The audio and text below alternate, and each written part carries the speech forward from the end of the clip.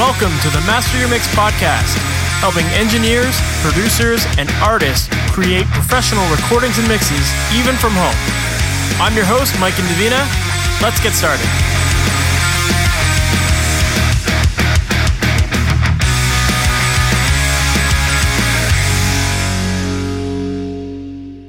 Hey, welcome to the Master Your Mix podcast. My name is Mike and Davina, and thank you for hanging out with me today.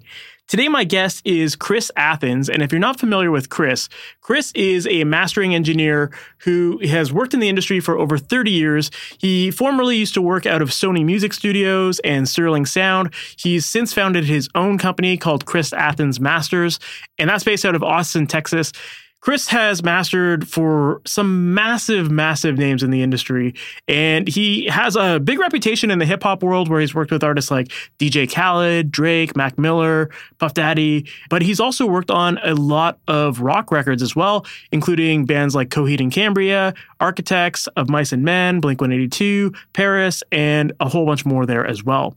And today's interview it's awesome. I just really enjoyed this episode. And I know I enjoy a lot of the episodes, but this one here just really stood out to me. Chris is a very smart guy. And in this episode, we talk a lot about this idea of creating traction with your career and the various ways that you can go about doing it. And Chris shares his story and the way he went about doing it. But he also kind of acknowledged that the way he did it isn't the way he would necessarily do it these days. And I think that that's really important to hear, right? We're talking to someone who has lots of experience in this industry and has learned from a lot of mistakes and a lot of good things and bad things and all that kind of stuff throughout his career. So it's really interesting to hear that fresh perspective on what he would do today if he was getting started. And I know that that's important because many of you listeners are trying to get started. So hearing his experiences and all of the ups and downs throughout, I think is going to be really revealing in terms of helping you learn what to do with your own careers and how to really create that traction. And so in this interview, we definitely get into all of that stuff. And he shares a lot of great advice about taking control of your own career and what to be doing if you're starting your own studio business and how to partner up with the right people to get momentum going really quickly. There are just so many amazing lessons that Chris shares here. And yeah, I was taking crazy, furious notes on my iPad listening to this interview. But yeah, I think you're going to really enjoy this episode. And then we also get into his mastering process. Obviously, with such a massive career in this industry, there's a lot to learn from him. And the fact that he's been able to work out of some of the biggest mastering studios in the world and has learned from some of the biggest mastering engineers as well, you can pretty much guarantee that you're going to learn a couple things or two, right? So in this interview, we definitely get into a lot about his process as well. And he gives you a lot of great things to consider if you're mastering your own tracks so that you can get the best results out of them. So with that said, let's just jump right into this interview because there is so much here to cover, and I know you're going to love it. Chris Athens, thank you so much for being on the Master Your Mix podcast. How's it going, man? It's going good. Pleasure to be with you. Thank you. For people who might not be familiar with you and your background in the industry and all the cool stuff that you've been up to, can you give us a little of that history of who you are, what you do, and some of the projects you've worked on? Yeah. First of all, if you've never heard of me, shame on you. Of course, right? That's the first thing. My kids frequently ask me if I'm famous, and they do it in a way that's like really genuinely hopeful. So I enjoy crushing their dreams and telling them that, no, I'm not famous at all. But there's a few people who know I am in a specific industry. And that's good enough for me. Fair. What do you want to start with? How my career started, or yeah, like how did you ultimately get started with production to begin with? Like, what inspired you? Were you a musician to start with, or how'd that happen? Yes, I was a marginal musician. That's how it all started. It all started with most of us, I guess, with a love of music in general. I was kind of, as a kid, I'm old enough that we didn't have a billion video games and streaming this and that and YouTube and all that. I grew up in an era where it was very common to put on a record and just listen to it. And that was an activity for some of us, and for some of us, it really resonated. and was an emotional experience. And so I had an early love of music. My parents were both, my mother had a lovely voice, but she wasn't a musician. My dad was a drummer. And they both had pretty wide-ranging tastes. They weren't super into pop music. They liked a few things, but that was good for me because they were into jazz and all kinds of other things that they played a lot. And, you know, things that were popular too, like Carole King and the Beatles and stuff like that. But I grew up listening to a wide variety of music. The first album that I ever became obsessed with was Songs in the Key of Life by Stevie Wonder, and I stole that from my father. And he had that in his record collection, and that very quickly found its way into mine.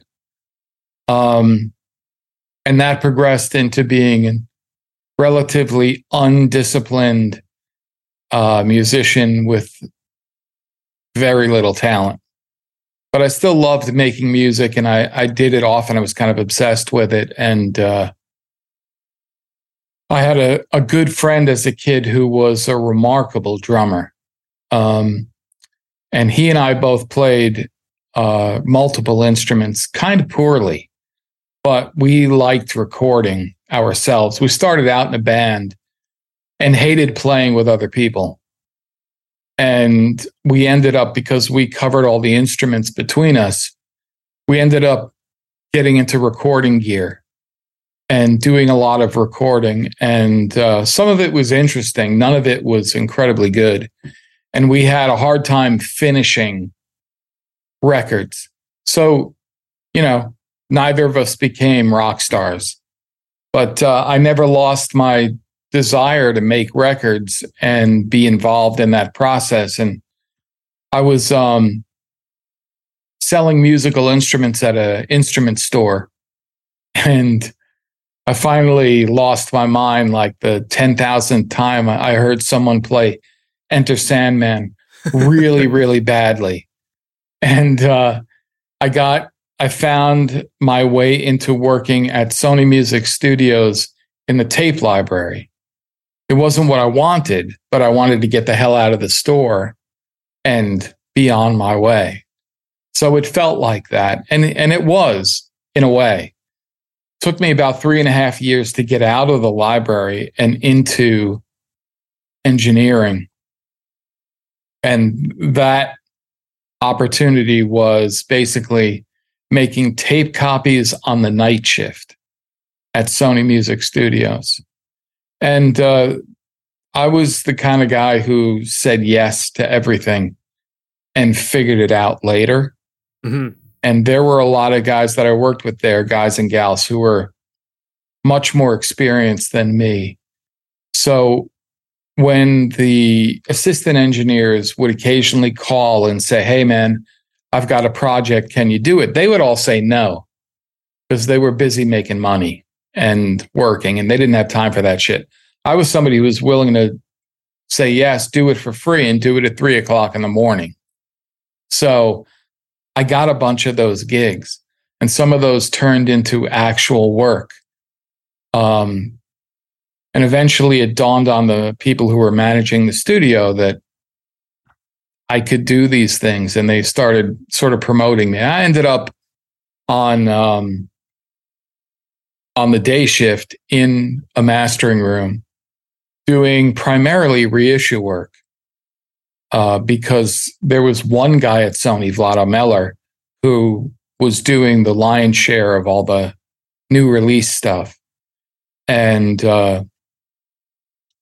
I actually worked for him as an assistant briefly during my tenure there at Sony. And he taught me a lot, including how to cut vinyl. And that was where I got my start, one piece at a time. I'll tell you, I can tell you, if you're interested, the 2 or 3 projects that really got me on the path to being a professional mastering engineer, doing more than just reissue work. Not that there's anything wrong with reissue work. It was valuable experience. The first major one was I did one of those records for an assistant in the mix rooms at Sony. Sony was a huge complex, mix rooms, mastering rooms, video, etc. And one of the assistants called me up and asked me if I would do him a favor, and I did it, and he loved it. So about a month later, same guy calls me up and says, "Hey, man, I'm down here chilling with Jerry Marotta. We're working on this record. We're recording for Will Lee, the bass player from the Tonight Show or whatever it was, David Letterman's thing." And Jerry was the drummer for Peter Gabriel, and I was a huge fan. I had seen him in concert and all this other stuff. I said, "Hell yeah." And I went down and met with him. And it was pretty funny because he asked me, he said, I need this record mastered, and we were going to send it to Bob Ludwig. And I was like, "Yeah, great." And he said, "But what have you done?" And I said, in a moment of clarity, I was like, "Don't lie." So I didn't exaggerate or anything. I just said, "Nothing you've ever heard of." And he laughed. But I also said, "But if you want me to take a shot at a few of these songs, I'll do it for you. And if you don't like them, no big deal. And if you do, maybe we'll work together." And he was like, "Sure, kid." And he handed me the tape, and I did it for him. He loved it. And I did many records with him. We're still great friends. And I occasionally do records that he produces or plays on. But that was a long time ago.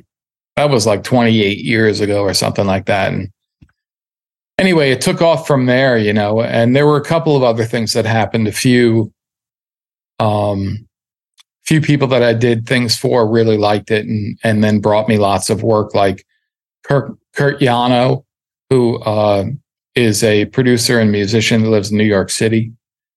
I did weird things for him, like Phoebe Snow and these big blues guys and stuff. And it just kind of got from there. But one of the biggest breaks was the way I got into hip hop, for instance, was Vlado. Vlado was one of the busiest guys at Sony, and I was working with him. And I think he liked me a little bit or whatever. He liked what I was doing. And one day he was working with the guys from Raucous Records in New York City. And they were a very new company and very young, and they didn't have a lot of money, and the records weren't big and famous. So one day he just said, "You want him, kid?" And I was like, "Yeah, sure." Because I said yes to everything. Yep. And when I started working with Raucous, the guy who was the president of the company, Jared, I think his name was, he used to show up with the tape in his hand, like the president of the company. And they were primarily doing singles. And I did their first. I started working with them, and they gave me everything pretty much that they were doing, including their first big kind of musical act that was not a compilation, which was this record called Black Star. Well, the group called themselves Black Star. It was Mos Def and Talib Kweli, who went on to great fame in that genre. And I did that record and a bunch of other stuff, and Raucous Records really blew up around that time. And I was doing all those records, so I started getting phone calls from all kinds of other primarily urban music artists from around the world, and that kind of started it. That's amazing. I love that story because I think there's a lot of people listening to this who I know are afraid to take chances, are afraid to take on opportunities sometimes because they're just like, "I'm not ready for it. I'm not cut out for it." And I think that that's such a paralyzing thing. So to hear your story where it's just like, just jump in, take a chance, and it either works or it doesn't, but you at least got your shot. I think that's a big lesson. You know what, to be honest, I started relatively late, and I was feeling the pressure of that kind of late start. Everybody that I knew at Sony, who I admired and wanted to be like, were about my age, maybe a little bit older, but they had 10 years of experience on me. And, it wasn't until I got the job in the tape library, and then I worked in the tape library for a few years, and then I started at the bottom in the engineering department. So when I started, I had a sense, for whatever reason, of desperation.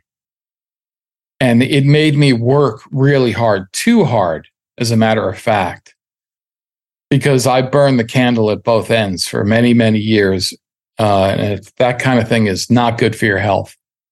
But I went at it like nobody's business. Didn't sleep much for about 20 years. Yeah. And really, it was just that kind of desperate effort to catch up that pushed me to do these kind of not risky things, but take chances. I only really got burned when I was at Sony one time, and it taught me a big lesson about preparedness. I was working on a record with somebody I'd never worked with before, who had worked with some very credible mastering engineers.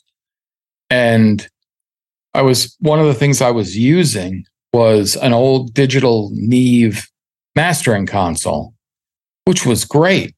It was really a really good tool, but it froze up in the middle of my session. And I absolutely could not figure out how to get it unfroze. And it kind of messed up my session big time. And the client was disappointed and probably a little turned off. And I was all flustered and whatever. Then the next day I came in, kind of worn out and hangdog, because it was really late at night when this happened. And the guy whose room during the day it was there, and I was talking to him about it. And I told him what happened. And he walked over to it, and the Neve console, and he turned it off. And then he turned it back on, and it worked. And I was like, God damn it. That is never going to happen to me again. So suffice it to say, I read a lot of manuals after that. Like I knew my gear really well. Yeah, of course. And that never happened again. But that wasn't, it was a good learning experience. Most of my other experiences with the chances I took were really good. And the big chance that I took, frankly, I was on the path to being, I guess, the next Vlado at Sony, for lack of a better way to describe it. Doing a lot of new release stuff, having my own room, things were going very well there. But one of the people who used to book me there got a job at Sterling. And about a year later, she called me and said, "Do you want to be Tom Coyne's assistant?" And I'm talking to her out of my mastering room. I'm a mastering engineer at Sony, doing my thing. Things are going well. And I just said yes. And got my interview with Tom and Murat, the guy who was the president of the company. And they gave me a shot. I mean, it was a risk. It wasn't a huge risk. They were actually willing to pay me more than I was making at Sony to be Tom's assistant. Oh, wow. But, there was an opportunity of just washing out, like I wasn't good enough. So I quit my job at Sony and I went to Sterling. And that was the biggest thing I'd ever done, because I was exposed to the most successful mastering guys on the planet, really. Mm-hmm. And that level of competition and that level of access to all these big projects and people, and it really was the kerosene to my fire. And my career took off from there. Yeah. I love that. And, I think, sometimes you do have to take those chances, and things that maybe seem like maybe they're like a step down or something like that. Sometimes those are that that open door to what you're really destined to do or where you're supposed to be. So it was 100% a step down. I mean, I went from doing my own thing and having a good time at Sony, working a certain way, and I went to Sterling, and all of a sudden these guys are kicking my ass. Like, I'm working around their schedules, I still did my own mastering, but on the weekends and around the schedule when Tom wasn't there because I was working in his room. They fired me as his assistant and hired me as a mastering engineer. And it was pretty funny because they said to me, we're going to give you just enough rope to hang yourself, which is a pretty funny way of encouraging somebody to do their best. But a year later, they gave me a contract for a huge raise after I had made them a ton of money in my first year. And, they gave me a contract, and then they gave me my own room at Sterling. And there were people who were there before me who were angling for that room, but they didn't get it. I got it. Anyway, when they did that, when I signed the contract, I said to them, so how am I hanging? And they kind of cracked up and were like, okay. But fortunately, I didn't screw up too badly in that first year. But I have to give a lot of credit to Tom Coyne because I learned a lot from watching Tom work, his work ethic and his skill and his ambition. And he also was very generous because at the time, he was like the pretty much the busiest guy in America. I'd say Ted Jensen and maybe Bob Ludwig were close, but Tom was churning out. This was the era when Tom was doing things like Tribe Called Quest, Britney Spears, NSYNC, Backstreet Boys, like all this huge stuff. There were whole labels who just sent everything to him. So he was busy. And one of the things he would do is just be like, he would introduce me to his clients when they would do it. We'd do attended sessions and I'd be in and out of his room or directly helping and whatever. And he would say to him stuff like, you should use this guy. He's really good. He's better than me. And he would say that like kind of sincerely. He knew who he was. And so he was very self-assured. Mm-hmm. But he would literally say that to the clients and he meant it. Like he would be encouraging certain clients to work with me. And some of that was because he had too much work. Like he just couldn't do it all. But he liked making money. So he didn't want the clients going somewhere else. Of course. But he also liked my work. So, like I ended up working with Bad Boy Records, for instance, because of Tom. Tom gave me, he used to do this quite a bit. He gave me a single that they sent him as a shootout for, I don't know, I guess with some other mastering engineers. They were trying to figure out who was going to do the first posthumous Biggie record. And they sent it to him. And he was leaving on a Friday and he handed me the tape and he was like, I want you to do this over the weekend, but make it sound good because I'm trying to get the record. And I was like, okay. And I came in and I did this and gave it to, and on Monday he came in. I think partially he was testing me, but Monday he came in and he listened to his version that he did, apparently, and then my version, and he liked it. So anyway, he sent my version to Bad Boy and they loved it. Flash forward, they're doing a session with him on the album now because he won the shootout. And I walk into his studio and he introduces me to the people in the room and he says, I overhear the client say to Tom, we really loved what you did on the single. And Tom looked at them and was like, oh, I didn't do that. He did. and pointed at me, and I was like, gulp. Is that bad? Hi, guys. Anyway, the guy was like, okay, cool. But later on that day, I'm walking in the hall of Sterling. The guy comes up to me and he goes, just do me a favor and listen to the record later. Make sure everything's okay. And I was like, yeah, okay. Like, you're in the room with Tom Coleman. Yeah. It's going to be fine.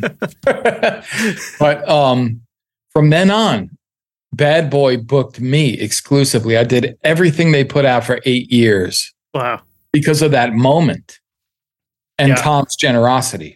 That's amazing. Yeah, it sounded like you surrounded yourself with the right people and you worked your ass off to prove your value. And because of that, people were willing to give you a shot. And I think that's a big thing. Like, you know, some people feel like they're entitled to it. I got to make a big shout out to Tom's booking manager at the time. Her name is La Rivers. And she was a very well-connected person and very, very charming. And like, everybody loved her. And she gave me a shot at a few records that Tom was too busy to do. And fortunately, they came out well and the client was really happy. So she learned really quickly to trust me. And she liked me personally. So she, as often as possible, would steer projects my way. And that had a huge effect on my growth as well. Of course. But I guess the moral of that story is, like, you know, be nice to the people you work with. And obviously try to do a good job on everything so that you earn their trust. People are willing to risk their own reputations recommending you if they trust you. And there's nothing more powerful than word of mouth, and word of mouth from someone in a position who knows people is like the greatest leverage of all. Of course. Yeah, I love that. That's a great lesson. Well, there was something you touched on a little bit earlier that I think is maybe an important thing to talk about for people who are trying to get into the industry. And you were talking about how you were basically pushing yourself like real hard for like those early years and working crazy hours and not getting much sleep and, you know, getting yourself to the point of burnout and sickness and that kind of stuff. And I think that like that there's something to be said about that, you know, and you commented that it wasn't a healthy way to go about doing it. And I know that like work-life balance is definitely one of those things that I feel like in the music industry, it's a hard thing. Like, you know, it's not like an office job. You come home every night, like at 5 o'clock, you check out or whatever. Like the music industry is very demanding. And so I'm curious to know, like, as far as work-life balance goes, did you feel like you had any at that point in your life? Did you care? Absolutely not. Okay. Apologies to the 10-year-olds out there, but not a fucking bit of it. Yeah. I burnt the candle at both ends for a long time, drove myself into the ground. And in all honesty, it's a double-edged sword, but it was instrumental in my getting where I wanted to go when I wanted to go there. Yep.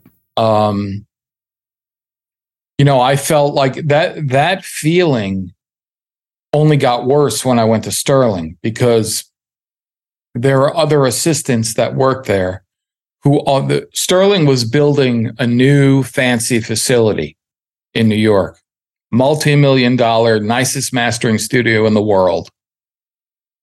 And it was opening soon when I got my job there. So two things were going to happen.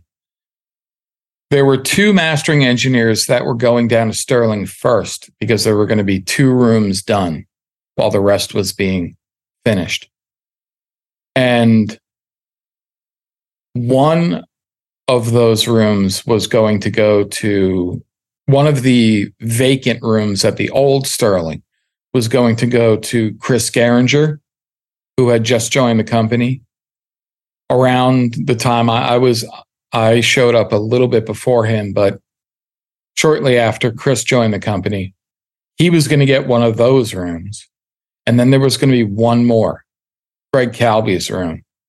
And there were two other guys who had been there longer than me, and they both wanted that room.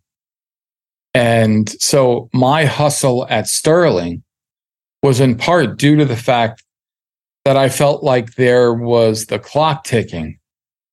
And if I proved myself, maybe they would want me in that room. So that worked out. But then it kept going because as they were finishing out the new Sterling, there was one room unaccounted for by all the other big mastering engineers that were already at Sterling. And I wanted that room. So I broke my ass at that point even harder because I had to prove to the guys who were very jaded because they were used to people who were billing $1 million a year and doing the biggest records in the world. They wanted like a certain level of achievement out of that room, a certain level of billing and what have you. So I broke my ass so they would give me that room when they closed the old Sterling and moved everybody down there. And that's what happened. Yeah. On the other hand, and so, you know, that kind of effort, that kind of determination, that kind of work can be advantageous to your career. There's no way around that. But it's your responsibility, I think, if you're smart, to handle the other aspects of your life in an intelligent way. And I did not do that. So, you know, I feel like looking back, I feel like I wish someone had given me the advice that I needed to sleep more regular hours and more, be outside during the day when the sun is shining, not eat crappy. Like I used to do this thing where I didn't eat all day. I just drank coffee. And then at night I'd be famished and I'd get some delivery shit at Sterling and eat something really unhealthy before I went to bed at midnight. Not that I ever went to bed at midnight, but like eating at midnight. I used to sleep on the couch at Sterling probably 3 days a week because I worked 18 hours a day. I once did a record session, attended session for 36 hours. Wow. I did an Erykah Badu record with like her whole band was sleeping in my lounge and on the floor of my studio. I had a lot of people sleep in my studio, as a matter of fact, while I'm working. DJ Khaled, Fred Hammond, the gospel singer, used to fall asleep on my couch every time he came to a session. Lots of other people too. And it's a really unhealthy way to live and not sustainable for the long run. Fortunately for me, I'm really hard to kill, but I worked at it. You know, yeah. I tried to kill myself doing work and I got lucky that I didn't actually die. But, and I'm not kidding when I say die, like I've had a couple of minor strokes. I beat the shit out of my kidneys, high blood pressure, all that kind of stuff, Lyme disease, which is like not totally related to mastering, but it also made me exhausted and I worked right through that.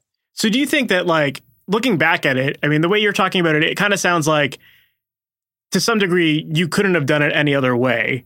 Maybe do you think you could have done it differently? That's what I thought. That's what I felt. So looking back at that, you just said that's what you felt, at least in the moment. But maybe now, in hindsight, you're looking back at it. Do you feel like you could have done it any differently, or for people that are like trying to get into this industry now, like do they need to be committing to doing the same thing as well? Or here's the thing, I didn't give any thought while I was doing that kind of work style. I didn't give any thought to the other side of it. I thought I was tough and unkillable. And apparently I was pretty tough. But I thought I could work through every problem. And the truth is that there are more intelligent ways I could have run my career where I would have had to work hard to get to the same place, but I think not as hard if I had been smarter about certain things. I'll give you an example. I'm a relatively terrible networker. And I know this because I know some friends from the industry who have become good friends who are phenomenal networkers, natural, non-like icky, like charismatic, smart networkers.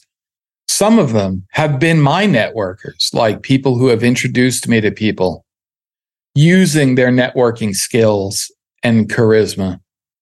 And I'm not a great networker because I know what that looks like, and it ain't me. I'm not the worst because I'm a reasonably nice guy. And, people like me when they hang out with me or whatever. But I'm not one of those guys who can go drum up new business by putting myself out there. You know what I mean? And sort of networking more intelligently and with more effort. And I never did that. And I'm assuming part of that is because it felt salesy or salesman-y, and I was a combination of too arrogant and too shy, maybe, to put myself out there like that. Fortunately, word of mouth is very powerful. But if I had it to do all over again, I would focus a small amount of my energy on networking and even, although it's a dirty word, marketing. And it's something I think about a lot and still to this day don't do any. My business is 100% word of mouth. I don't even have a good website. 10 years ago, I built a website that looked like it was 10 years old the day I built it. And it's the same damn website that I had then, I have now. And It sucks. But I need to fix that. Yeah.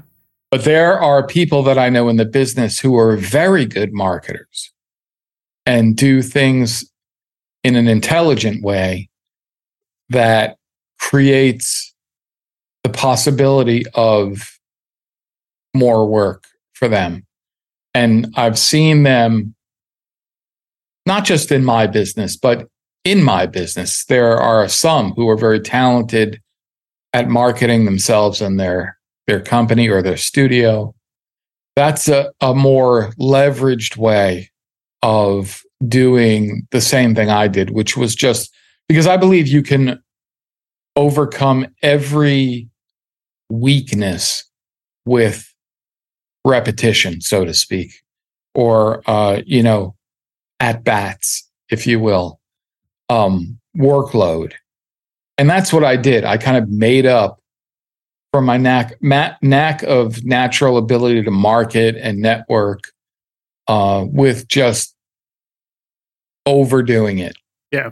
Well, it sounds like it's almost like it was almost like borrowed clientele versus like creating your own to some degree, right? Like if you had done all the marketing and all that stuff yourself, you could have maybe brought those people in right from the get-go as yours, whereas other people, you took the route of like impressing other people and letting them pass off people to you to some degree, and that's how that built.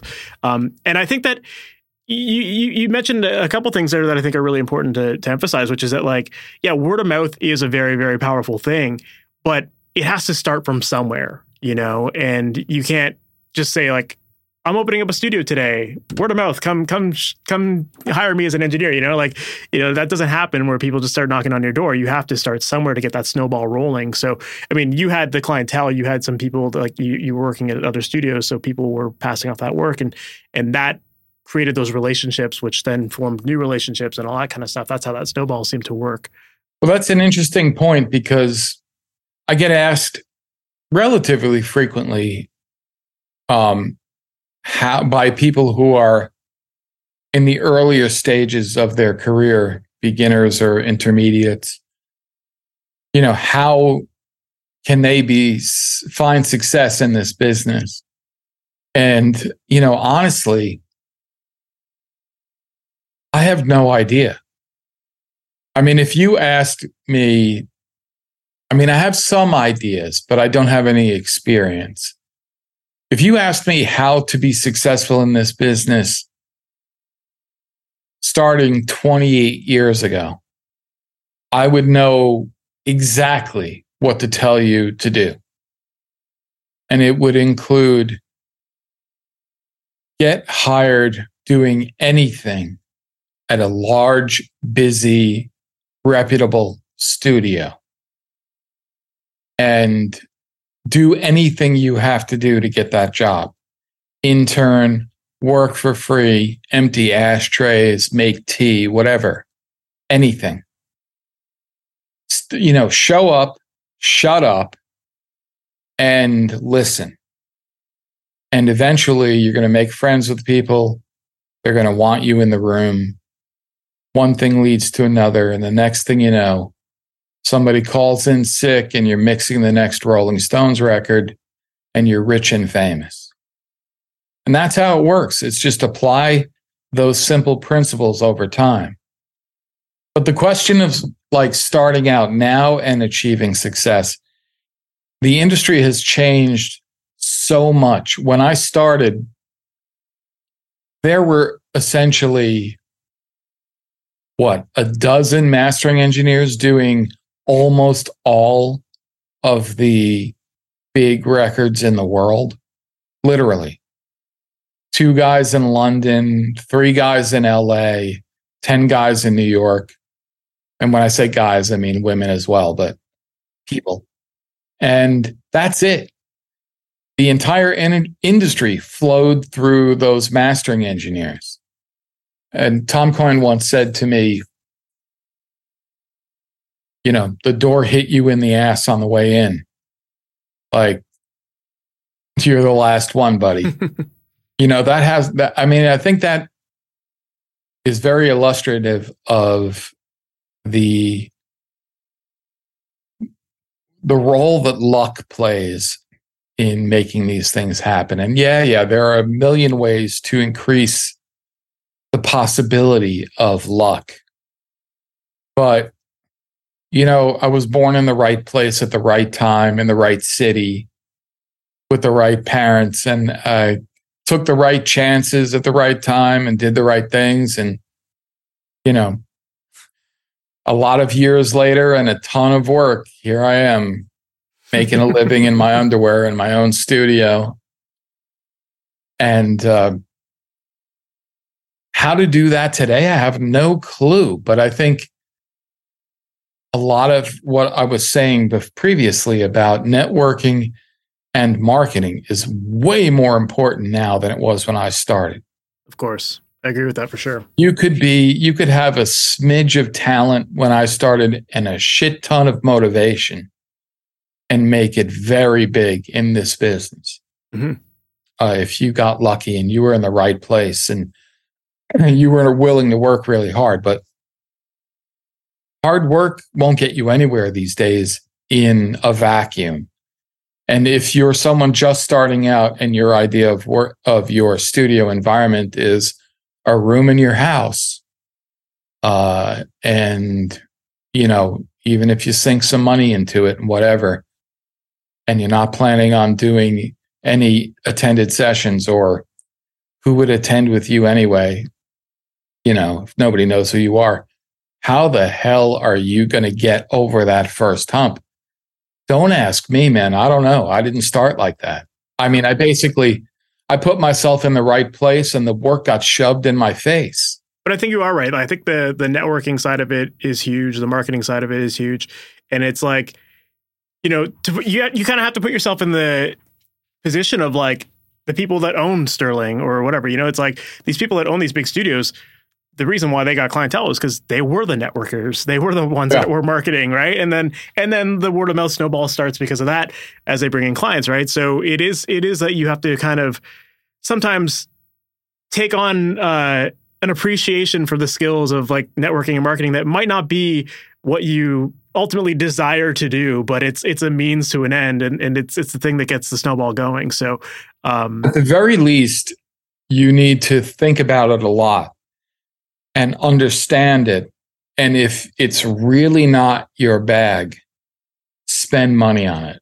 One of the best things you can do is throw money at a problem intelligently.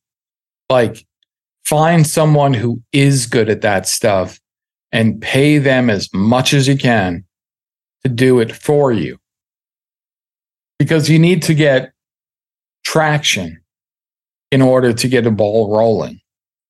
You know, you can do a lot with a little if you get lucky and you do a good job. But you've got to get attention somehow. Mm-hmm. You know, and then eventually you can get the ball rolling. And if you're just terrible at networking, which is a mistake, or terrible at marketing, which is a mistake, you could still make it happen. You know, but you've got to get the ball rolling. And yeah, I love that. Those are difficult decisions. It's hard when you don't have any money, you're not making any money and everything costs money in the business. And like, you're looking at, should I buy this gear? Should I buy that gear? And that's the fun stuff, even though it's expensive. That's the aspirational stuff. Very few people aspire to go hire a marketing consultant and give them a lot of money to do something that's just kind of vaporware and is not a shiny new tube, you know, compressor. Yeah. But you're either paying with it, you're paying for it either in money or time. So, you know, if you're not good at something and you're just dragging your feet on it and you're never getting that traction, then you've just wasted so much time. So, you know, sometimes like you said, it is good to just like throw some money at the problem, consider it an investment, and like find somebody who can actually get that ball rolling for you faster. And then, you know, you get started. Then you can concentrate your energy on doing the things you're good at, which is another lesson that I learned about 10 years ago or so, maybe even more.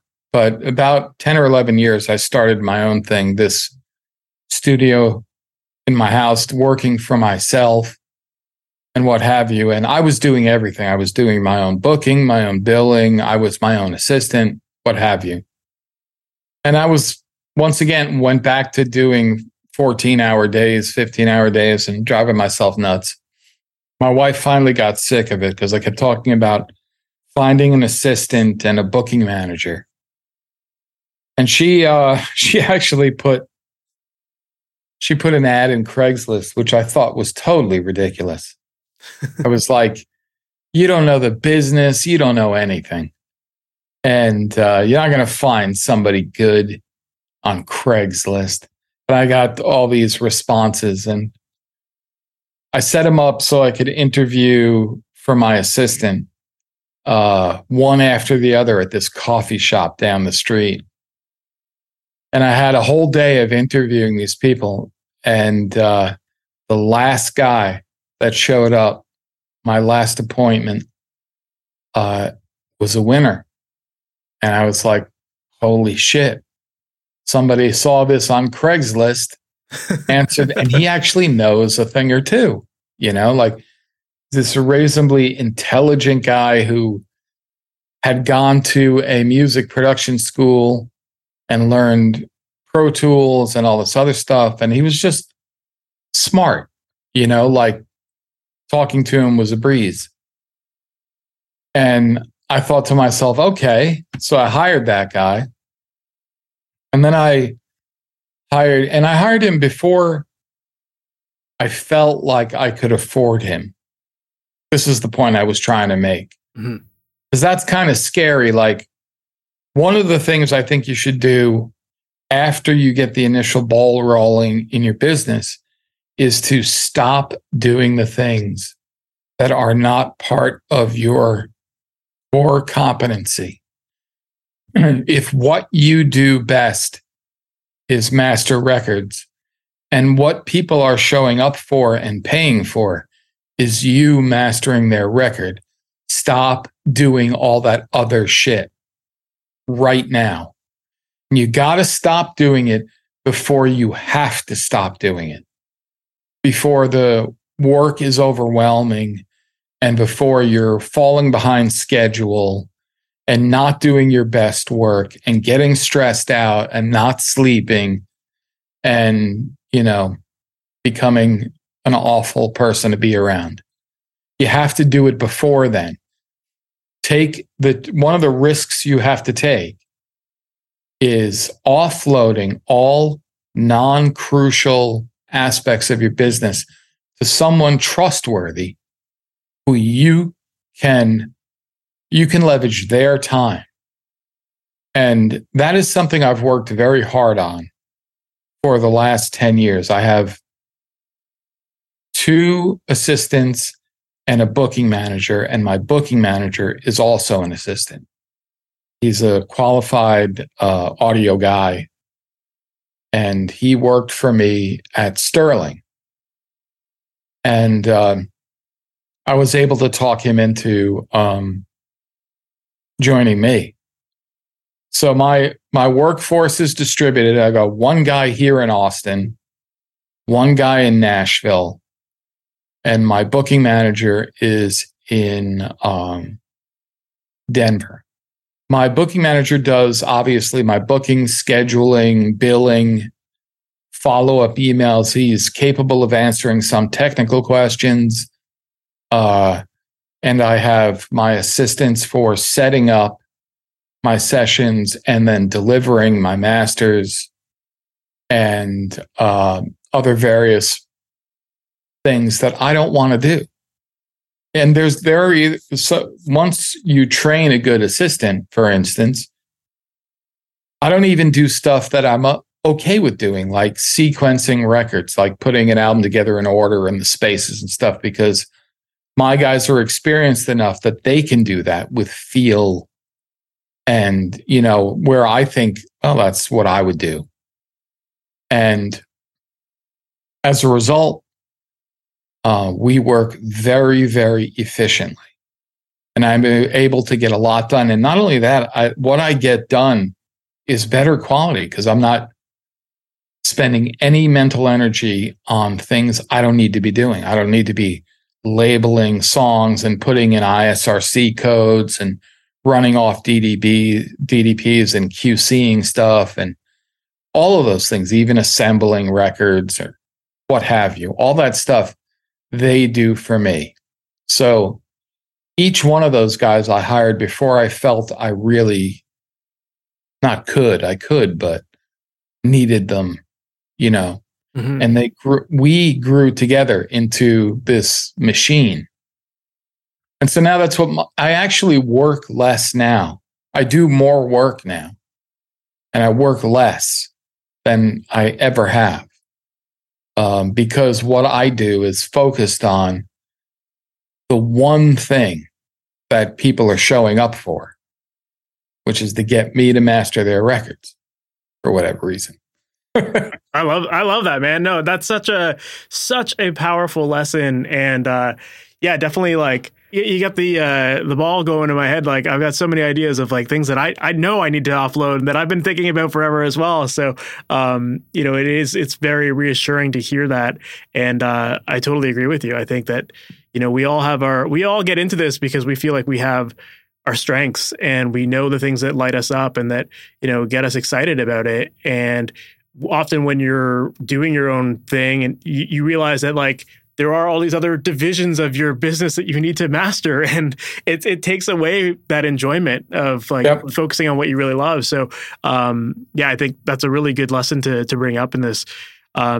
Man, this has been, I've loved learning about your process and your way of thinking about all of this. Before we wrap up the conversation, I'd love to just quickly dive into some of your mastering process a little bit to just, get a little bit of an understanding of some of the stuff you do. I told you I was going to ramble. No, it's all good. We could turn this into like a whole long conversation for just on this one topic alone, I've had a lot of coffee. Yeah, that's great. That's great. So yeah, when it comes to like actually getting started with your projects, then I know that you said now you have assistants that kind of take care of some parts of that. But like, what's your mindset going into a new project? Like, where do you start? How do you start? Like, maybe what are you starting from if you have assistants that are already prepping some of that stuff for you?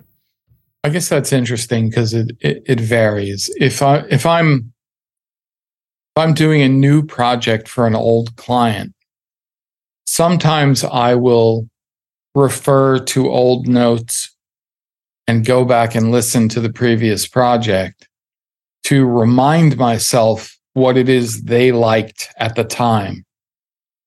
I don't lock myself into those things because my goal is to respond to what they give me, but it is pretty informative.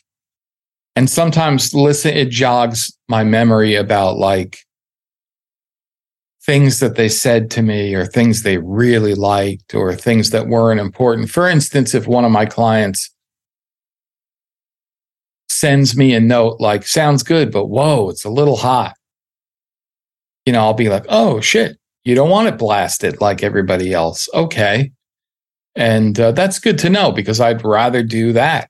It's just sometimes I make the wrong assumption, And other than that, if it's something brand new or someone I've never worked with, I just listen. The first thing I do is just listen to whatever it is that they gave me. And the first level of my evaluation is like, does this suck? Do I need to tell them to redo it or ask them nicely to redo it? Or ask them nicely to hire a real mix engineer? And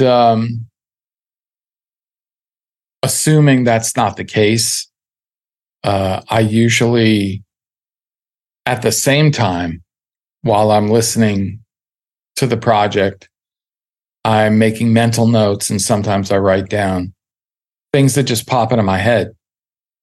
And if it's an album, I'll bounce around between like soft and loud parts and the various songs just to get a sense of like where it is holistically, like where I think they wanted to go with it.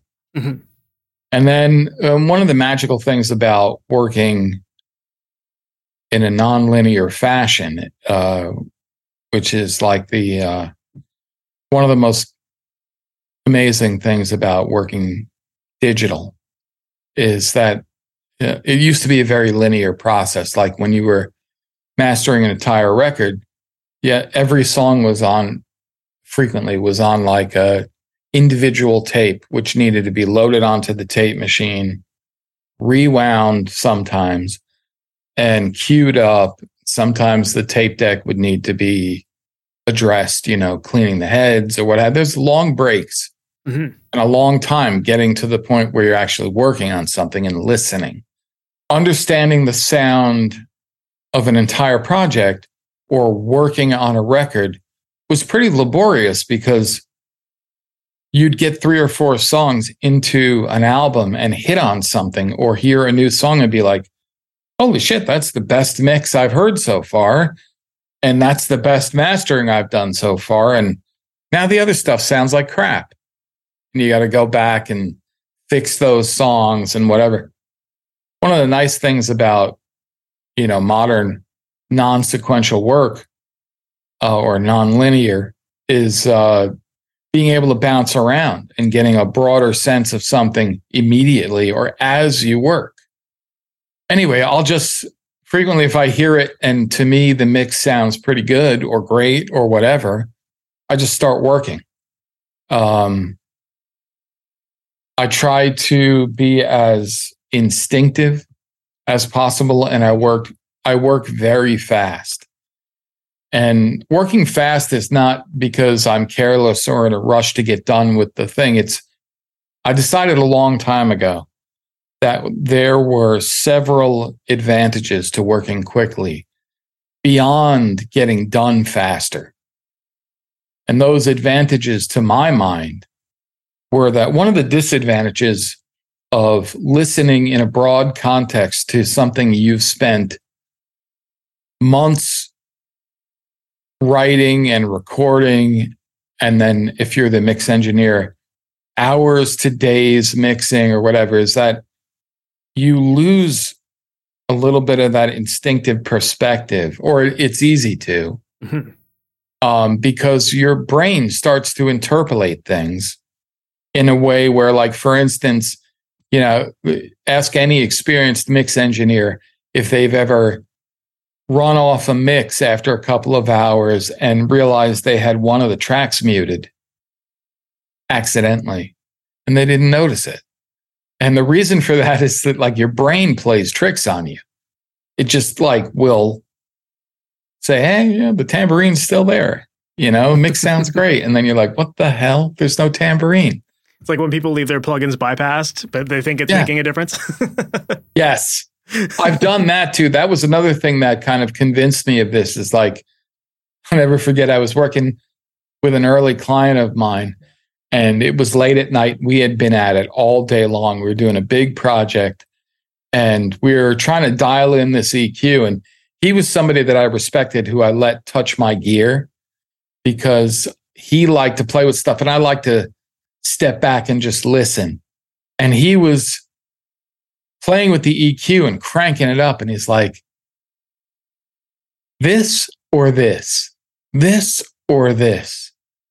And I'm like, just can't hear it anymore. What's going on? And like, I think that one's better. We would A/B stuff. And then eventually we realized that we had the EQ in bypass and we weren't doing anything. And I was like, okay, session's over. I'll see you tomorrow. That was it. Like, we were just like laughing, like, okay. Your mind plays tricks on you after a while and you lose. One of my goals has always been to be the objective party in a subjective world. And music is very subjective. Creating objectivity is very difficult. And one of the ways you do that is your lack of familiarity with the project. You can be objective only so long and only through so many plays of listening to something. And the more objectivity you lose, the smaller your perspective. And I think that early on, I realized that I'm at my best when I'm just reacting and I'm not thinking too much. So I kind of trained myself over the years to work very quickly and make decisions really quickly. Now, they're not always 100% the best. And of course, the best is a moving target in a subjective world. But that's how I work, fast. So when you say that you're a fast worker, like, how long does it typically take you to master a song? The length of the song. Amazing. That's fast. Usually it's 10 seconds, but there are some songs that'll throw you a curveball. Like, I can listen to, honestly, the soft part of the song and the chorus, and I know what I want to do. What helps that is the quality of work I get is relatively high, because I built up my business over the years and I have clients that send me. Most of my clients are pretty serious. Mm-hmm. I still get shitty mixes now and then, but it was all shitty mixes when I started. And those are much more challenging, and they require a different mindset and a different set of tools to try and extract, assuming you can't go back and fix the mix, to try and extract something much more usable out of whatever you've got. And, so it takes a lot more time, a lot more experimentation, and it gets tougher the longer you do it, because you start losing perspective and not knowing if you're making an improvement or just making a change. And to me, that's the most crucial thing, is I don't want to just change stuff for the sake of changing it or making something loud and hoping to sneak it by people because it's just a little louder. I like to make a positive change if one is kind of required or would be an advantage. So the way I do that is by working very quickly. So my reactions to what I'm hearing is very instinctive, and I just go for it. And if you want to know technically what my process is like, both broad stroke EQ, for instance, and surgical EQ, for instance, are valid tools. But I use broad stroke EQ much more often for a couple of important reasons. One is that I find that broad stroke EQ approach preserves the balances that were intended by the artist and the mixer more efficiently or more carefully than surgical does. Surgical has other problems. It's also, broad stroke is also more natural sounding, inherently more natural. Surgical EQ I use to fix problems, but there's always a compromise. And what you have to decide when you're doing things kind of surgically is like, is the medicine worth more than the illness? Like, if I do this and it affects the snare, but it fixes the vocal a little, is it worth it? That's the compromise. Mm-hmm. And those things are always a matter of taste. And taste is something that anybody who's a mastering engineer has to have more than anything else. And it's kind of a nebulous thing, but I think it's true that like your taste is fundamental, because what we do is really very, very simple engineering wise. It's not technically complicated, but small changes at the last stage have a powerful effect on the project. So your taste, like deciding what not to do, is as important as what to do. Yep, absolutely. I love that. I think that's a really good point to bring up there. Well, I do use both techniques, but but more sparingly on the surgical EQ side.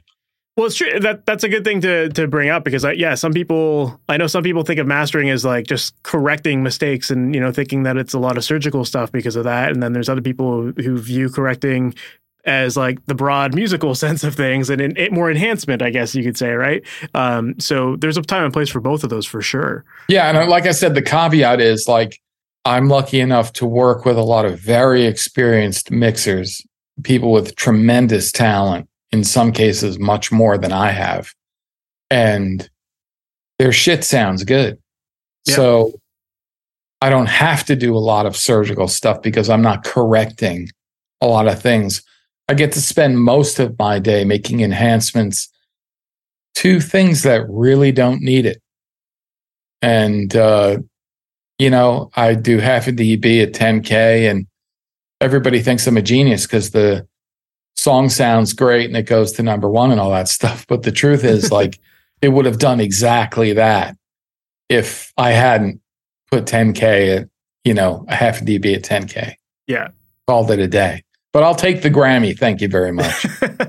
But that's also like, that says a lot about you and your objectivity of it all, right? Because like some people would feel like they need to leave their mark on a mix and go more heavy-handed because then it like makes it sound like they did more to it, But I think that says a lot about the attention to detail that you put into everything. Because half a dB, some people might not even notice that, but to you, you're noticing how big of a difference that makes, and also how you shouldn't mess with the mix if it sounded good. So yeah, I think that's a really good sign of a mastering engineer.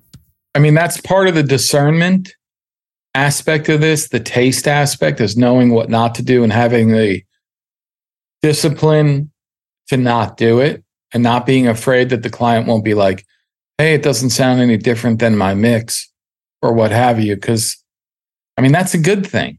If it doesn't sound any different than their mix and you're good at what you do, it didn't need anything. Yeah.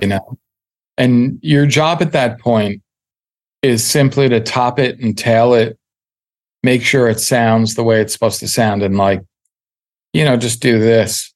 and send it out into the world. Mm-hmm. And I think your better clients will also appreciate that, because a lot of them know their shit sounds good. Yeah, they don't want them to undo all their hard work. Right. And or just like piss all over something because you want to like affect it somehow. Mm-hmm. Yeah. Which is really, to me, just a waste of time. Anyway, yeah, that's the process, man. It's something I think about a lot.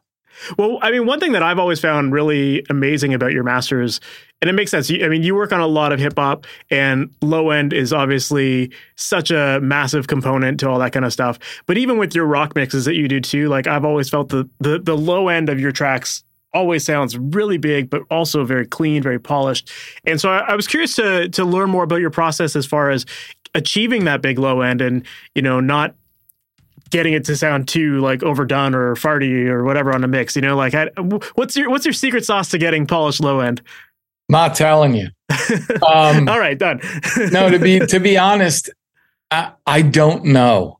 What I do know is that I love low end. And I think that's a huge aspect, or maybe even reason, why the low end on my stuff tends to sound good. I mean, it's the first and foremost, it's because of the talented mix engineers that I work with that get it right. But it's also because I love it. And I guess because I love it, I'm kind of focused on it. Mm-hmm. And that makes sense. Because I'm focused on it, I'm doing a good job, I think, of not messing it up, but enhancing it when I can, or preserving what's there while all the other things are happening as well. I'm not sure. I don't do anything secret when it comes to low end or any part of the mastering process. I don't have any secret techniques or anything like that. It's just choices. Yeah. And on that topic of like the broad stroke versus surgical stuff, when it comes to your low end, do you find that you tend to do one more than the other? Is it still broad stroke there?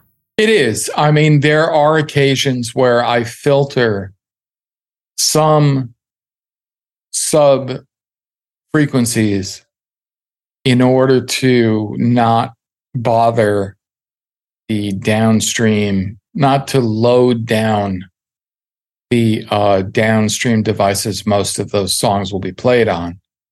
I do occasionally get mixes with, as you might imagine, tons of bottom end. And sometimes that bottom end extends very low in kind of a non-musical way. And because the mixers are mixing in a place where they can't hear it, it's not being played back on the speakers, or the room acoustics are not great, or what have you, or they're just been smoking a lot of weed all day, and it's just a ton of bottom end because it's so much fun to listen on the 18-inch subwoofers in the studio and just crank it up, and everybody's getting high and having fun. And then I end up with a mix that has like a shit ton of low end at 12 hertz. But I will frequently play with where the filter starts and the shape of the filter and how much it's cutting out, and play with the balance of what I think is going to be audible low end and what I think for most people is going to be felt low end for people who listen in Jeeps or big car speakers or systems with subwoofers, and then stuff that I think nobody's going to hear. And so I'll play with that until I feel like it's either enhancing the low end or it's not making the low end feel or sound weaker, but at the same time opening up a little headroom and not bogging down subwoofers with non-musical low end. That makes sense. So I'm assuming you're mastering with subwoofers to obviously hear a lot of that stuff as well, right? Yes. Yeah. I have very, very big subwoofers. Yeah, I would figure you would have to. They are gigantic. Yeah. Wait, now you're bragging about them, but like, what? How big are they? What are they? They have 3 drivers and they're enormous. They're made by Dyne Audio, and I believe they were custom. The C4s are something that Dyne Audio put out, but I have not seen a lot of the subwoofers that I have out on the marketplace, except maybe the guy at NRG in LA might have a room with the C4s and the my subwoofers. Mine were actually made for Aerosmith. And I know the guy at Pro Audio Design who did their install. And I'm not sure why Aerosmith didn't keep them, but he had this system at his stand at AES. And I had already been using the C4s with little single driver subs at Sterling, and I loved them. And so I went to AES and I saw my guy and I saw this rig and I was like, holy shit. He played it for me and I was blown away. And so I bought them. Amazing. Love it. Right on. Well, last question I have for you, to sum all of this stuff up, at the end of the day, ultimately, what makes a great mastered mix, in your opinion? One that is approved by the client. Great answer. I mean that with utter sincerity, because it's my belief that you cannot master records for the public or the listening public. That's nice to say that you do, but I feel it's nearly impossible to do. People listen in a variety of ways and for a variety of reasons. And you can't compensate as a mastering engineer in your nice room with your nice speakers and all that stuff. You can't compensate or hope to translate in every listening environment. So in principle, what our job is, I believe what the job is to do is to, what I do is a value proposition from my clients. They don't need me. Most of them, especially the big ones that do big records, they actually literally don't need me at all. They could put out their records the way they are and still sell and still have 1 billion streams, you know? What I'm giving them is a value proposition. Do they like what I did to their record more than where they had it? And if they do, then they like my work and they're going to put it out that way. And if they don't need me at all. But my job is to make the artist happy. And the mixer is also the artist as a group. Mm-hmm. My job is to make them happy. And one of the illustrations of that I like, that Ted Jensen is probably tired of hearing about, is the album by Metallica, Death Magnetic, right? It was called? Anyway, it was the one that was famously like distorted and Saint Anger. Everybody hated the way it sounded and blah, blah, blah. It's funny because I was with Ted one of the days he was working on that record. And he came out of his room and I was in the kitchen at Sterling and he said to me, you want to hear something? And Ted is not a man of a million words.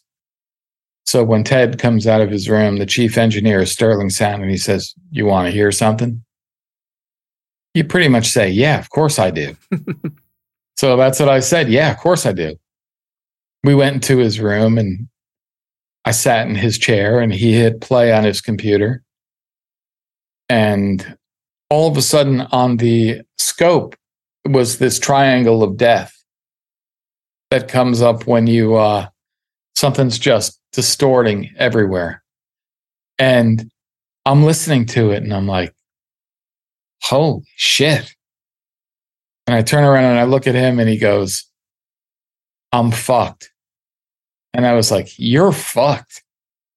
And what he was playing me was the mixes of Death Magnetic, and they were distorted.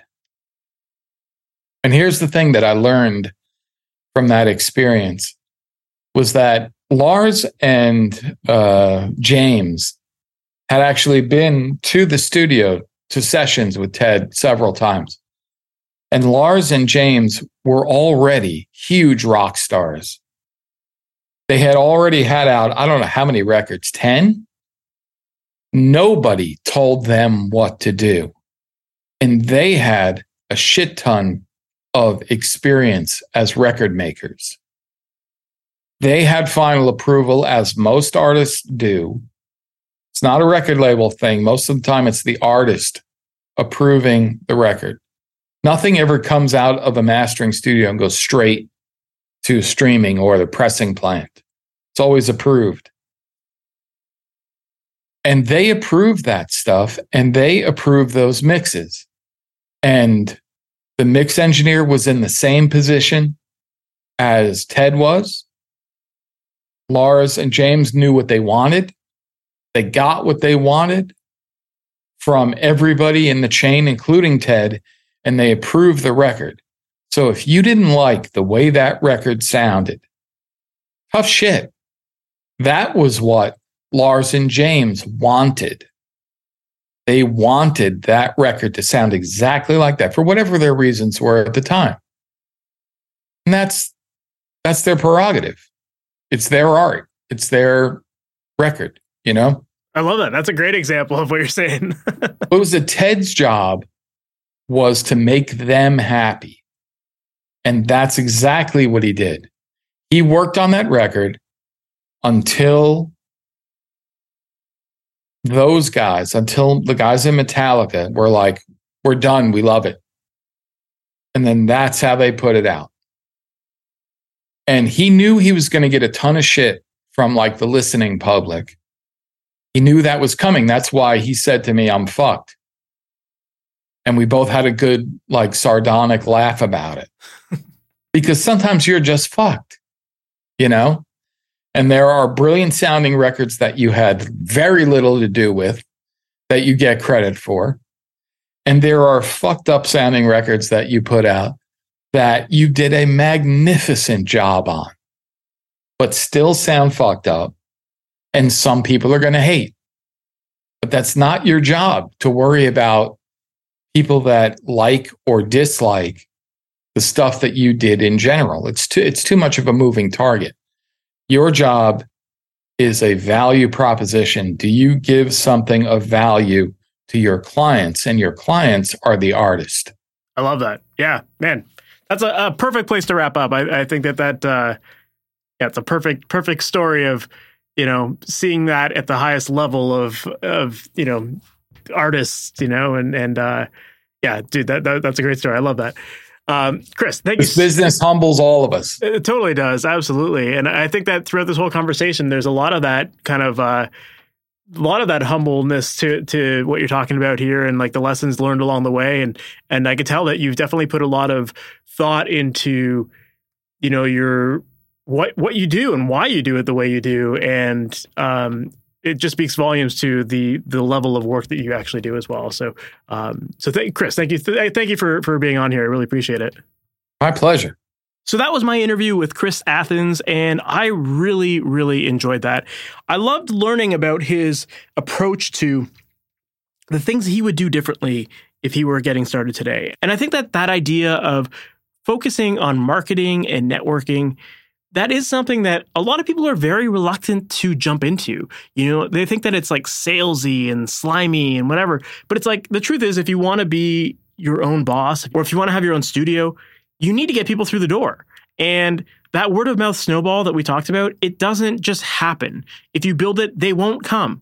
they only come if you let them know that your studio exists, right? So you need to get good at that networking side of things. You need to get good at marketing yourself. And when you do that, it creates that base clientele that then can expand to new people and build referrals and this and that. So, I love that he talked about all of that stuff in this episode. I think it's super important. And like I said, I know some people are very reluctant to do it, but those are also the people that are going to fall behind. So if you're trying to get your career really going and get that momentum going, you need to definitely double down on that kind of stuff like he talked about here. I also really enjoyed talking about his mastering process and learning more about that as well. And I really like what he said about the idea of preserving your objectivity and why it's so important to work fast and understanding the benefits of doing that and how it's not about cutting corners or any of that kind of stuff, but more so reacting to the music and creating that emotional response, which, let's face it, that's what we want our listeners to have. So yeah, I really enjoyed that he talked about that as well. And I think that it's an important lesson for all of us who tend to get very overcritical with our music and we overanalyze everything. We listen to the songs a million times, but there's something to be said for working fast and trusting your gut and not losing that objectivity by having heard your songs thousands of times. So really enjoyed learning more about that. There was just so much that we could have talked about today and so many more questions that I had. So, I hope that you enjoyed that episode and I would love to have him back. So if you guys want him to be back, let me know. And I would love to have him back and continue this conversation. Now, there was one thing that he mentioned during this episode that I think is an important lesson. And the lesson there was that great masters start with great mixes. And that when you have great mixes, it makes the final product that much better. It makes it easier for a mastering engineer to get even better results. Whereas if you start with crappy mixes, a mastering engineer can only take it so far. So the lesson there is that you definitely need to be making great mixes. And if you're the type of person who is feeling like your mixes just aren't quite hitting the mark, or you're not even sure if your mixes are good or not, and you're just you've lost your objectivity like we were talking about in the episode, if you are looking for help with your mixes to make sure that they reach the quality that they need to be so that you can confidently release your music and feel proud of them, if you're interested in getting one-on-one help throughout that process, then I would absolutely love to help you. And inside of my program, Amplitude, that's exactly what you get. Inside of that program, I work one-on-one with all of my students to help make sure that you're getting the results you've always wanted. And I review your tracks, I give you feedback on them, and we work back and forth on them until they're sounding awesome. So if you're interested in getting that one-on-one feedback and support and learning the actionable steps needed to help elevate your mixes, then make sure to check out my program, Amplitude. If you visit masteryourmix.com/amplitude, you can find out all the details there. And I'd love to hop on a call with you and learn more about your goals and make sure that I can truly help you. I only work with people in this program who I actually believe I can help. If that's not you, then I will tell you not to work with me. But if I do think that I can help you, then we'll talk about working together inside of the program. And I'd love to show you what to expect inside of it and how I can ultimately help you out. So once again, make sure to visit masteryourmix.com/amplitude to find out all the details on that. So that said, we've reached the end of this episode. Thank you so much for sticking around to the end. And I can't wait to talk with you in the next one. Take care. Later. Thanks for listening to the Master Your Mix podcast. To have your questions answered, submit your questions to questions@masteryourmix.com. Please go to iTunes and subscribe and leave a review. And for more information on how you can improve your mixes, visit masteryourmix.com.